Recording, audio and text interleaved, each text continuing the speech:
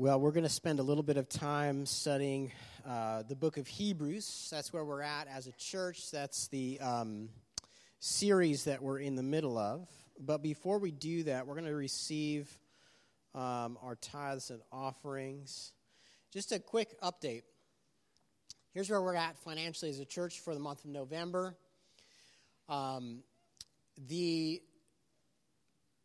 When it comes to the finances and the church, as many of you know, we run a relief center on throughout the week. And we have this strange thing that's happened where we've got all this food that comes at us primarily from Amazon, but also from Whole Foods and Trader Joe's. It's about $1 million worth of food every month. And that food is offered to us. It's like, hey, come and get it. It's free. All we've got to do is pay for a truck. But we are not really big enough financially to pay for that truck. And we've been kind of limping along, trying as a little church to carry the cost of that. And we've tried different things. We've done some cost sharing where we have other churches that also distribute the food, and they kick in some money to cover the cost of transportation. But it costs us about between $3,500 to $4,500, as much as $5,000 a month to pay for a 26-foot box truck. And so this last week, on Tuesday morning, I woke up to an overdraft transfer email from Wells Fargo saying that they had transferred like $10,000 from our savings into our checking. And what ended up happening was a Penske truck that we rent from had gone into our account and had taken over $10,000 out of our checking account for the truck. And there's some confusion over what's owed. And so we're trying to, I've gotten some of it back, or I've gotten it back temporarily is where we're at. But they have their version of like why they think we owe that much, and I'm saying, no, I don't think we owe that much. But we've canceled all of business with them, and then what it caused me to realize is that we need a better solution. And so starting yesterday, we launched a capital campaign to try to raise $80,000 to buy a truck. And instead of doing a lease, we figured let's try to buy a truck. And that's really the other outside churches that support us, some of the bigger financial contributors to the church. They don't really want to give on a monthly basis $4,000 for a truck lease. They'd rather just see us in one foul swoop just knock this out, buy a truck, have a maintenance budget on it, and just keep going. So it's a great ratio, $4,000 a month to be able to get $1 million worth of food is awesome, but it just was too hard of a sell for the people that support us. So you'll see online that there's a bunch of, there's videos of me talking about this. There's going to be emails that go out. What I'm asking for you all, one of the great things about our church is that we all give, right? I don't know the specific amounts of what we all give, but our accountant lets me know, hey, here's the people that give to the church. And for the most part, everybody a part of our church is giving something, which is awesome. I love being a part of a church like that, where everybody's pitching in. But we're not big enough to do it. But what I do need help is I need you to pray for this. We really, for every week that goes by, right now we're renting a smaller truck from Enterprise, and it's still a good like $900 a week, which we don't have. We could probably budget about $250, maybe $300 a week towards it, but we just don't have it in the budget to do this. And so the faster we can raise this money, the faster we can buy a truck and really cut a massive piece of our budget, cut it out of there. And so if you could pray for that over this next 7 to 14 days, something's got to come together for us to be able to continue to pick up that food. And then if you do happen to have friends that you want to share the campaign with, it's like the website looks like this. It's got like a little video from me explaining it, and people can give directly through the website. So the address is baltimorechurch.com/truck. And it'll be fun. We'll see where we're at next week. this is the direction that some of the people that have bigger chunks of money or access to bigger chunks of money, this is the direction they've asked us to go. So we'll see what the Lord provides. I don't know. I know the free fruit is crazy, and it seems like a God thing. And yes, ma'am. Yes. Please pray for that. That would be great. And there's, he totally can do it. He gave us the free food, right? Amen. Right. So he can give us a truck. Yeah. Yeah. No, there's, I've already heard, there's a couple different people that have been working on this for me. Jack Lee has been working on it, and then a couple of other people. And there was already, by Friday night, there was this interesting connection with this leasing company that they gave a truck to another food bank in Annapolis, I think, or something like that. And then for 6 months, I think they gave it to them for free for 6 months, and then the monthly payments are like $900 a month or something, like super cheap, which would be great. We could totally do that. So, yeah, if you'd pray for it, I will try to share. You'll see a lot of information about that online.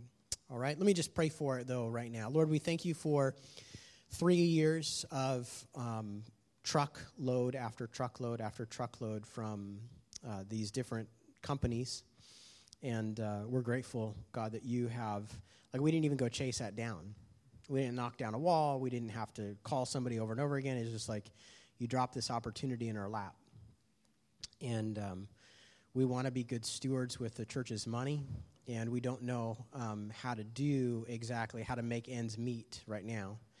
And so we just commit that need to you. Would you lay it on people's hearts to, like Yvonne said, maybe somebody would give us a truck or provide us with the money to buy a truck, one way or another. Lord, we just ask that you would provide, and we're grateful in advance for what you do. We pray this in Jesus' name. Amen. Amen. All right, so we are in Hebrews, and this morning the sermon is titled "Pay Attention." That's actually in the text from Hebrews chapter 2, 1 through 4. In a second, we're going to read it together. If you think back to your own experience in first grade, second grade, anybody ever been through first or second grade? Yeah. Okay, good. Yeah, good. Yeah, thank you. Yeah, so I'm a first grade dropout. I didn't even make it through all of first grade because I had such a difficult time paying attention. Actually, halfway through first grade, my family moved from Hawaii to New Jersey, but I was struggling so much in the classroom that the decision was made, hey, let's take Josh and we're going to stick him in a homeschool setting, which would allow me to go at my own pace. And I was actually... I had such a difficult time paying attention that my parents said, hey, we're going to stick you with a specialist. We're going to have them diagnose you. And it was a series of questions about, can you remember this series of numbers? And by the time I went through this process with the specialist, I was clinically diagnosed with attention deficit disorder. And from there, the treatment was like this, basically this computer treatment, kind of like how we play games or on iPads now with brain games that help kids' intellect. Well, that's what I was doing back in the late 80s and early 90s on a Commodore 64. It would flash up like numbers on a screen, and then I was supposed to try to remember those numbers, all in an effort to help me pay attention for a longer span of time. My brain worked good, but it just would not track with the teacher because there was a squirrel out the window, and there was a bird over here, and there was a kid tapping his pencil on the desk. And why did they put that vent up there against the wall? As I couldn't track and pay attention long enough to be able to get the math and the science and the history stuff that was being taught in the classroom. Our capacity to pay attention is something that it's easy to take for granted, but it's a theme that's near and dear to my own heart because of my own struggle to pay attention. And so what happened over the years was I had to overcompensate and learn to really focus intensely to set up my environment so that I could zero in. Anybody that's been around me for any length of time knows that I'm pretty much useless if I'm talking to somebody on the phone. There's no way for me to talk to somebody on the phone and also do something else because I have to pay attention. I have to focus so hard to just track with the person and not lose what is what they're trying to communicate. But it's possible, according to the writer of Hebrews, to not pay attention spiritually, to have a spiritual attention deficit. And the writer of Hebrews, we're coming to his first warning where he says, you need to pay attention. So let's look at the text here. We'll go through these first 4 verses and then pull out some application. It says this, for this reason we must pay attention all the more to what we have heard, so that we will not drift away. For if the message spoken through angels was legally binding and every transgression and disobedience received a just punishment, how will we escape if we neglect such a great salvation? This salvation had its beginning when it was spoken of by the Lord, and it was confirmed to us by those who heard him. At the same time, God also testified by signs and wonders, various miracles and distributions of gifts from the Holy Spirit according to his will. Lord, we do ask that you'd pray, that you would speak to us through this text. Lord, you know in our own lives where we're at spiritually, whether we're drifting away or we're focused in how we ought to be. But we give you our lives and are willing to receive correction where we need to hear it. We ask this in Jesus' name. Amen. Really, the big idea from these first 4 verses is this. You need to pay attention so that you won't drift away. But this is not that just like you need to pay attention to the math facts in first grade. It's not, hey, you need to pay attention so that you know what's going on with your spelling or with your English or with science. No, this is spiritually. You need to pay attention. You need to pay attention so that you don't drift away. And the idea really simply is that your salvation, the gospel message that you believed, was not just a one-time event where you're saved and now you can check out emotionally and intellectually, but no, you need to pay attention. You need to pay attention. Now, we can understand, I mean, we're all at varying points of our capacity to pay attention in other arenas, right? Probably our academic performance is proportional to our ability to pay attention. But there is this scenario, this possibility that you can just kind of consider it for a second in your own life. Are you paying attention spiritually? Does God have your attention? Does he have your engagement with your mind, with your heart, with your soul, who you are?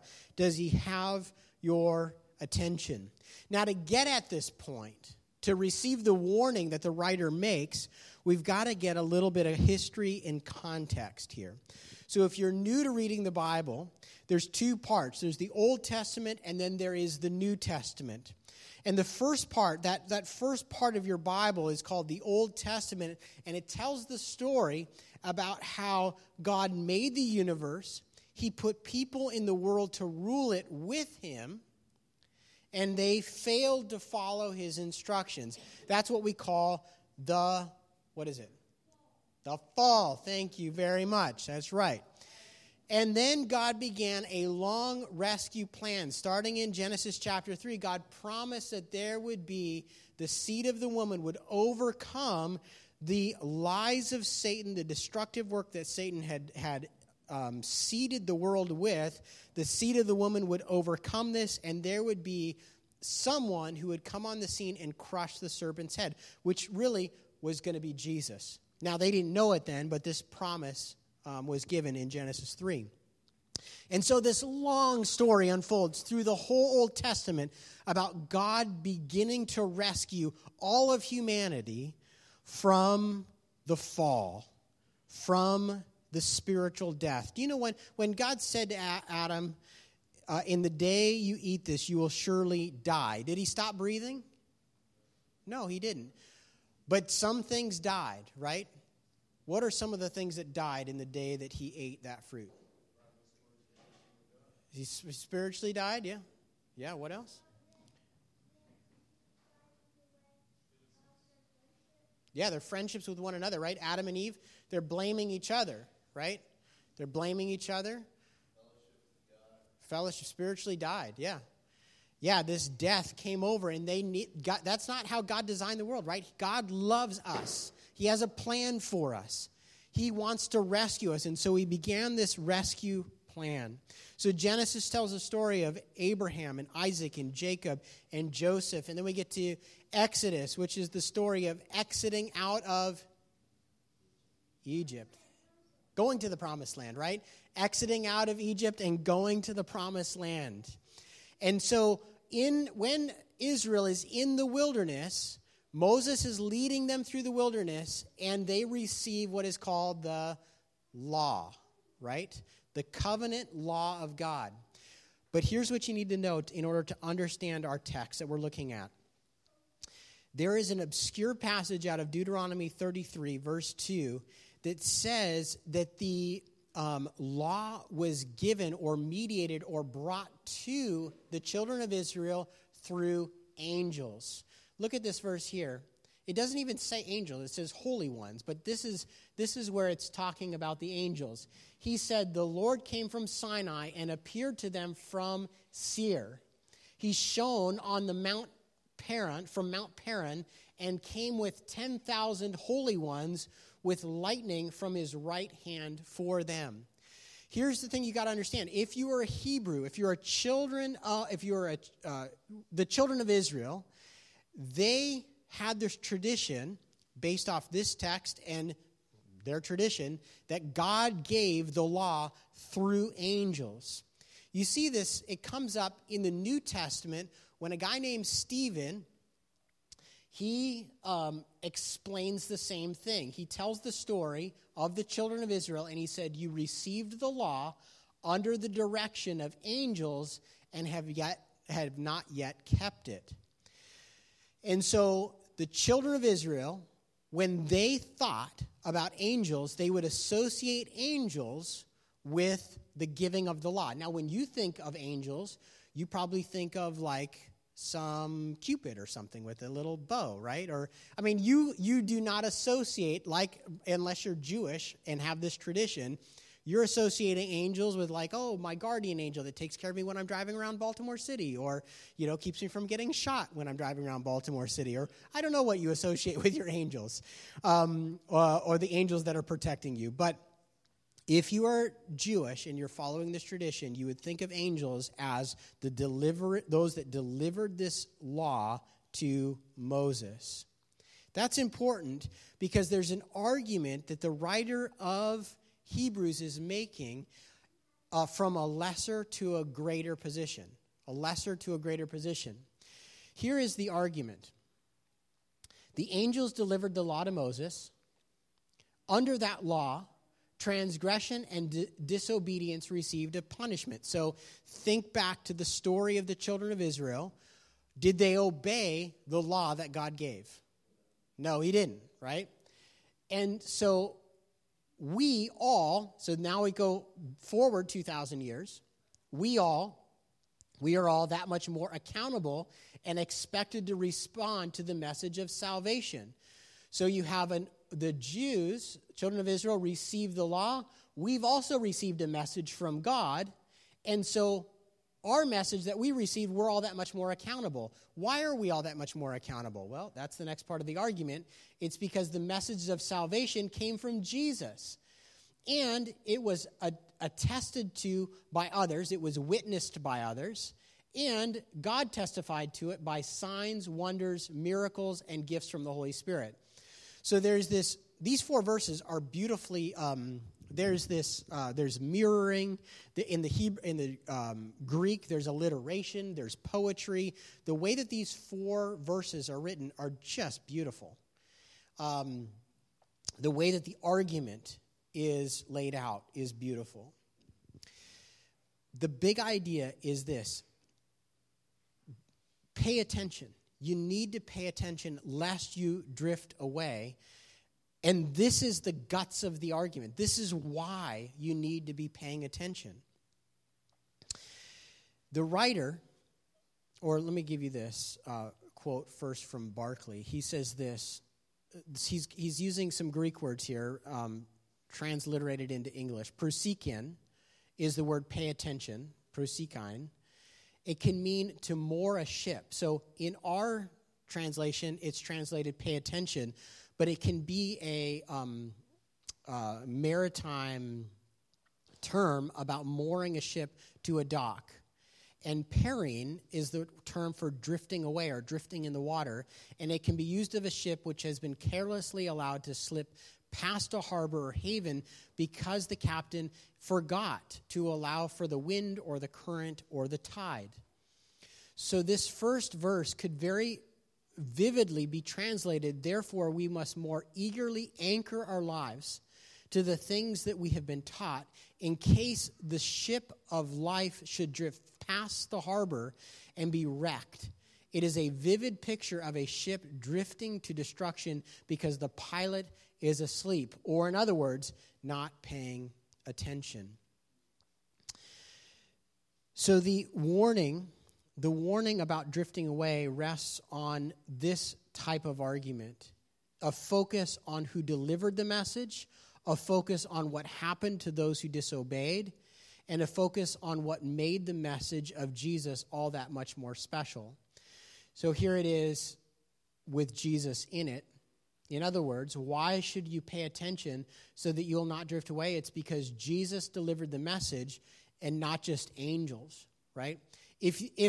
In other words, if you look back at the children of Israel, and they had this fondness and appreciation for angels because they helped deliver the law through Moses, shouldn't we have so much more of an attentiveness because Jesus delivered the message?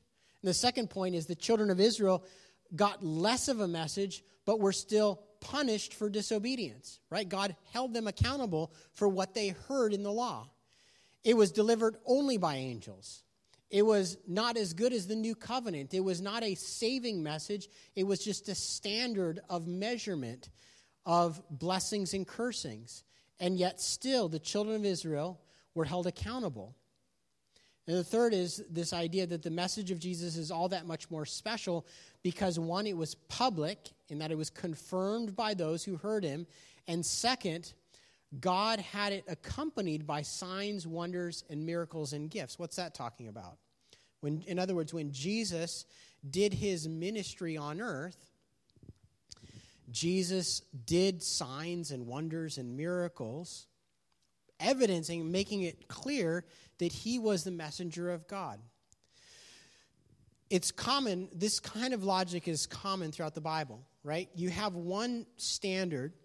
Here it's the children of Israel. If God held Israel, the children of Israel, accountable, will he not much more hold us accountable?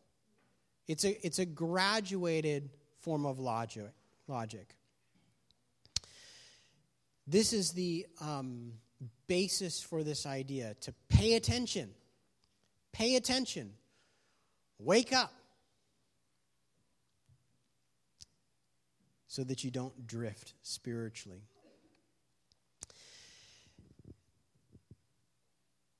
The ability to focus, the ability to pay attention is not something that maybe spiritually focused doesn't necessarily come naturally. In fact, I think being somebody who is spiritually focused is a discipline because our human experience is distracting, is it not?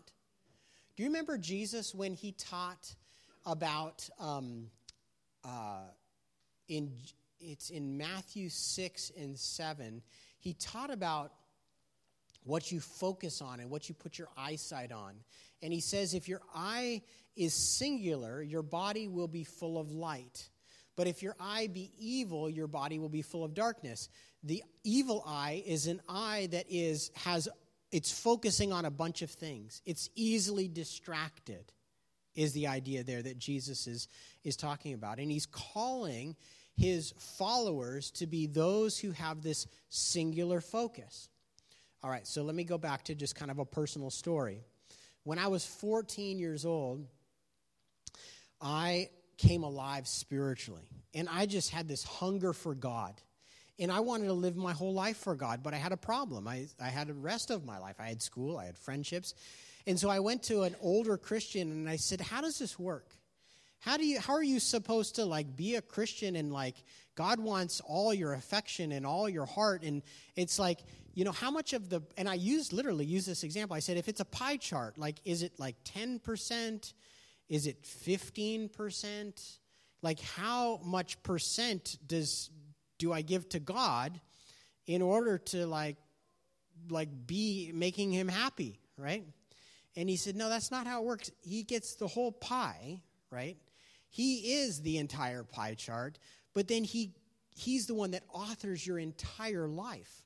So paying attention does not mean that every single moment you're thinking about Bible verses or that you're praying every moment, but it means that the disposition of your life is one that is offering itself to him wholeheartedly. Remember why God loved David? It's because David was wholehearted in his devotion to God. Do you remember that? Now, do you think that David, every moment of his life, was thinking about God's stuff, spiritual stuff in heaven? No, sometimes he was cutting off pieces, appendages of Philistines, and other times he's killing a giant, and other times he's, leading in battle or running away from Saul.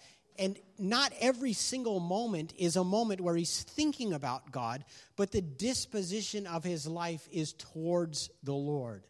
Where at the end of the day and at the beginning of the day, it's like, God, my life is yours. My life is yours. And it's this as much as is needed and as often as it comes to mind, it's this turning our lives back over to the Lord. It's putting things in perspective. And so I don't think it is the same. The idea of being spiritually paying attention is not for the same idea as me being on a phone call and only being able to focus on that phone call. Instead, it's more of this bouncing our lives off of the Lord back and forth. It's kind of like when you go and throw a ball against a cement wall and it's going back and forth. In our relationship with the Lord, it's like doing life and then it's like, Lord, here's my life, and then going back in and heads down doing life, right? And then going back to the Lord. And it's this like just continually offering ourselves to the Lord in this just in a friendship way. I think it became more and more real to me as I realized the idea of the presence of the Holy Spirit. That when you and I make a decision to be a follower of Jesus, we come alive. We were dead spiritually, severed, and our relationship with God was broken, but then we're given the Holy Spirit. When we enter into a relationship with him, the Spirit of God comes into our life, and the Spirit of God animates us or helps us have that relationship. And so it is not just on us to check in mentally, but it's a permission giving to God's Spirit to lead us through the day. It's a, Lord, you have your way. Literally a person. It's not just a force. It's not just an energy. We're not Jehovah's Witnesses. We believe in the person of the Holy Spirit. A person lives in us and is animating our soul to have that relationship with the Lord. And so this ability to pay attention spiritually is as much of a discipline of saying no to the distractions and yes to the listening to the Holy Spirit as much as it is anything else. As Jesus taught on this theme, he used extreme language to convey this idea. To make it clear that, look, you need to be awake. You think of like the 10 virgins and how 5 were negligent in tending to their lamps as they were waiting for the bridegroom to come. Do you remember that story?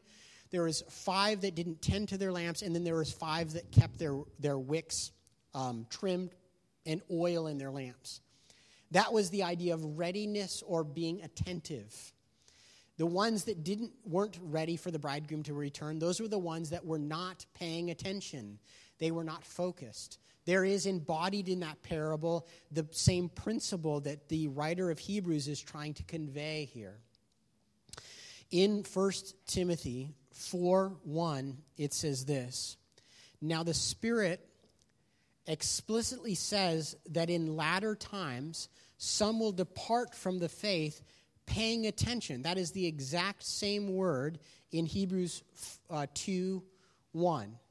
There's those who are going to depart from the faith, but they're going to pay attention to deceitful spirits and teachings of demons. They're going to use their spiritual capacity to pay attention. They're going to listen to other voices. This word also comes up in 2 Peter chapter 1, verse 19. We also have the prophetic word strongly confirmed, and you will do well to pay attention to it as to a lamp shining in a dark place until the day dawns and the morning star rises in your hearts. Do you see how Peter is borrowing from his master's parable when he talks about paying attention? It's like a lamp shining in a dark place until the day dawns and the morning star arises in your hearts. Is he borrowing? Is he possibly borrowing from the metaphor of the parable of the virgins? Maybe. Sometimes the Christian message is understood as a single decision. Like, I got saved back then. I got baptized. But the idea, anybody who honestly reads through the teachings of Jesus and looks at Paul's letters and the general epistles and the book of Revelation, you see that the idea of being a follower of Jesus is not just a single historic decision we made in our life, but it is a lifestyle. And the disposition of the Christian is one that is attentive. The warning words on the other side from paying attention is to be slothful, to be dull in our hearing, inattentive. Another writer says this: the peril against which the community is to be on guard is that of drifting away like a boat that is gradually slipping away from its moorings.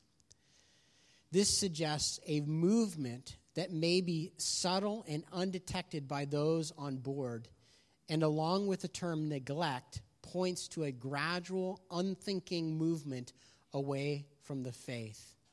Do you see that? A gradual, unthinking movement away from the faith. Here's the invitation of the text.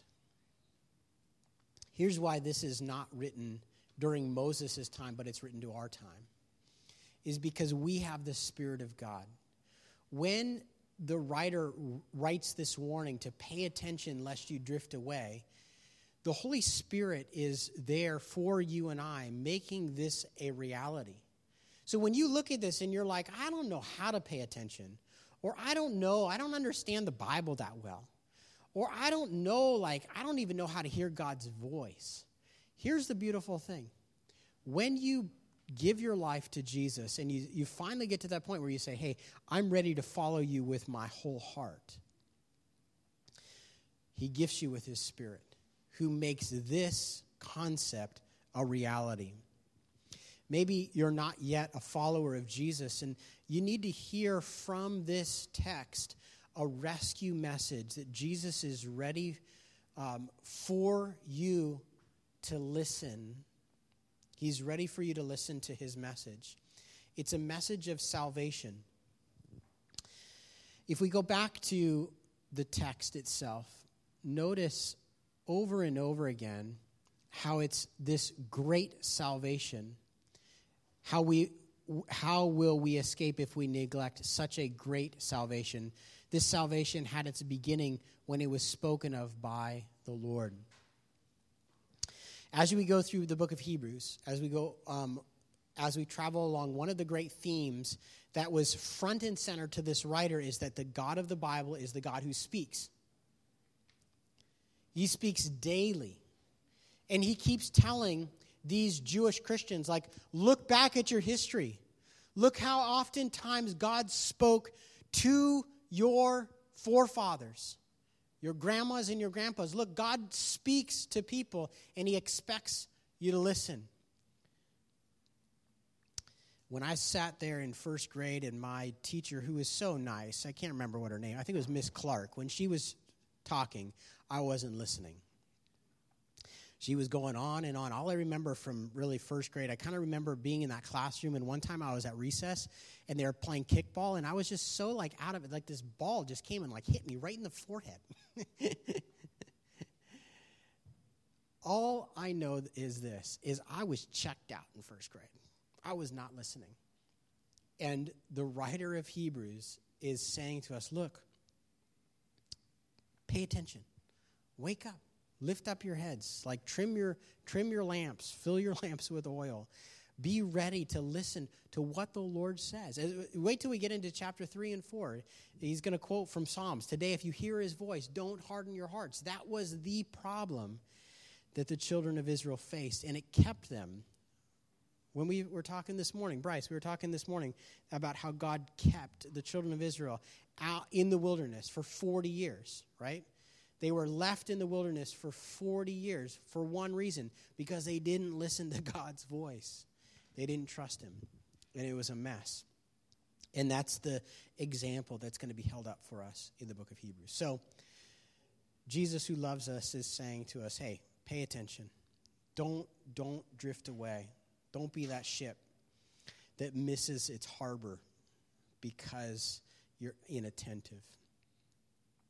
Lord, we understand that you sometimes allow us to go through things in our life that is painful, so that all of a sudden we snap to attention, and so that we can hear what you have to say to us. But Lord, we just would pray that we could hear clearly what you're trying to communicate to us this morning and in our lives.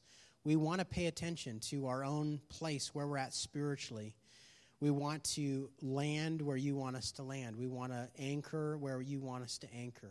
We want to be spiritually alive. Lord, thank you for your love for us, that you care for us, and that you've allowed us to have that personal relationship with you this morning. And we pray this in Jesus' name. Amen.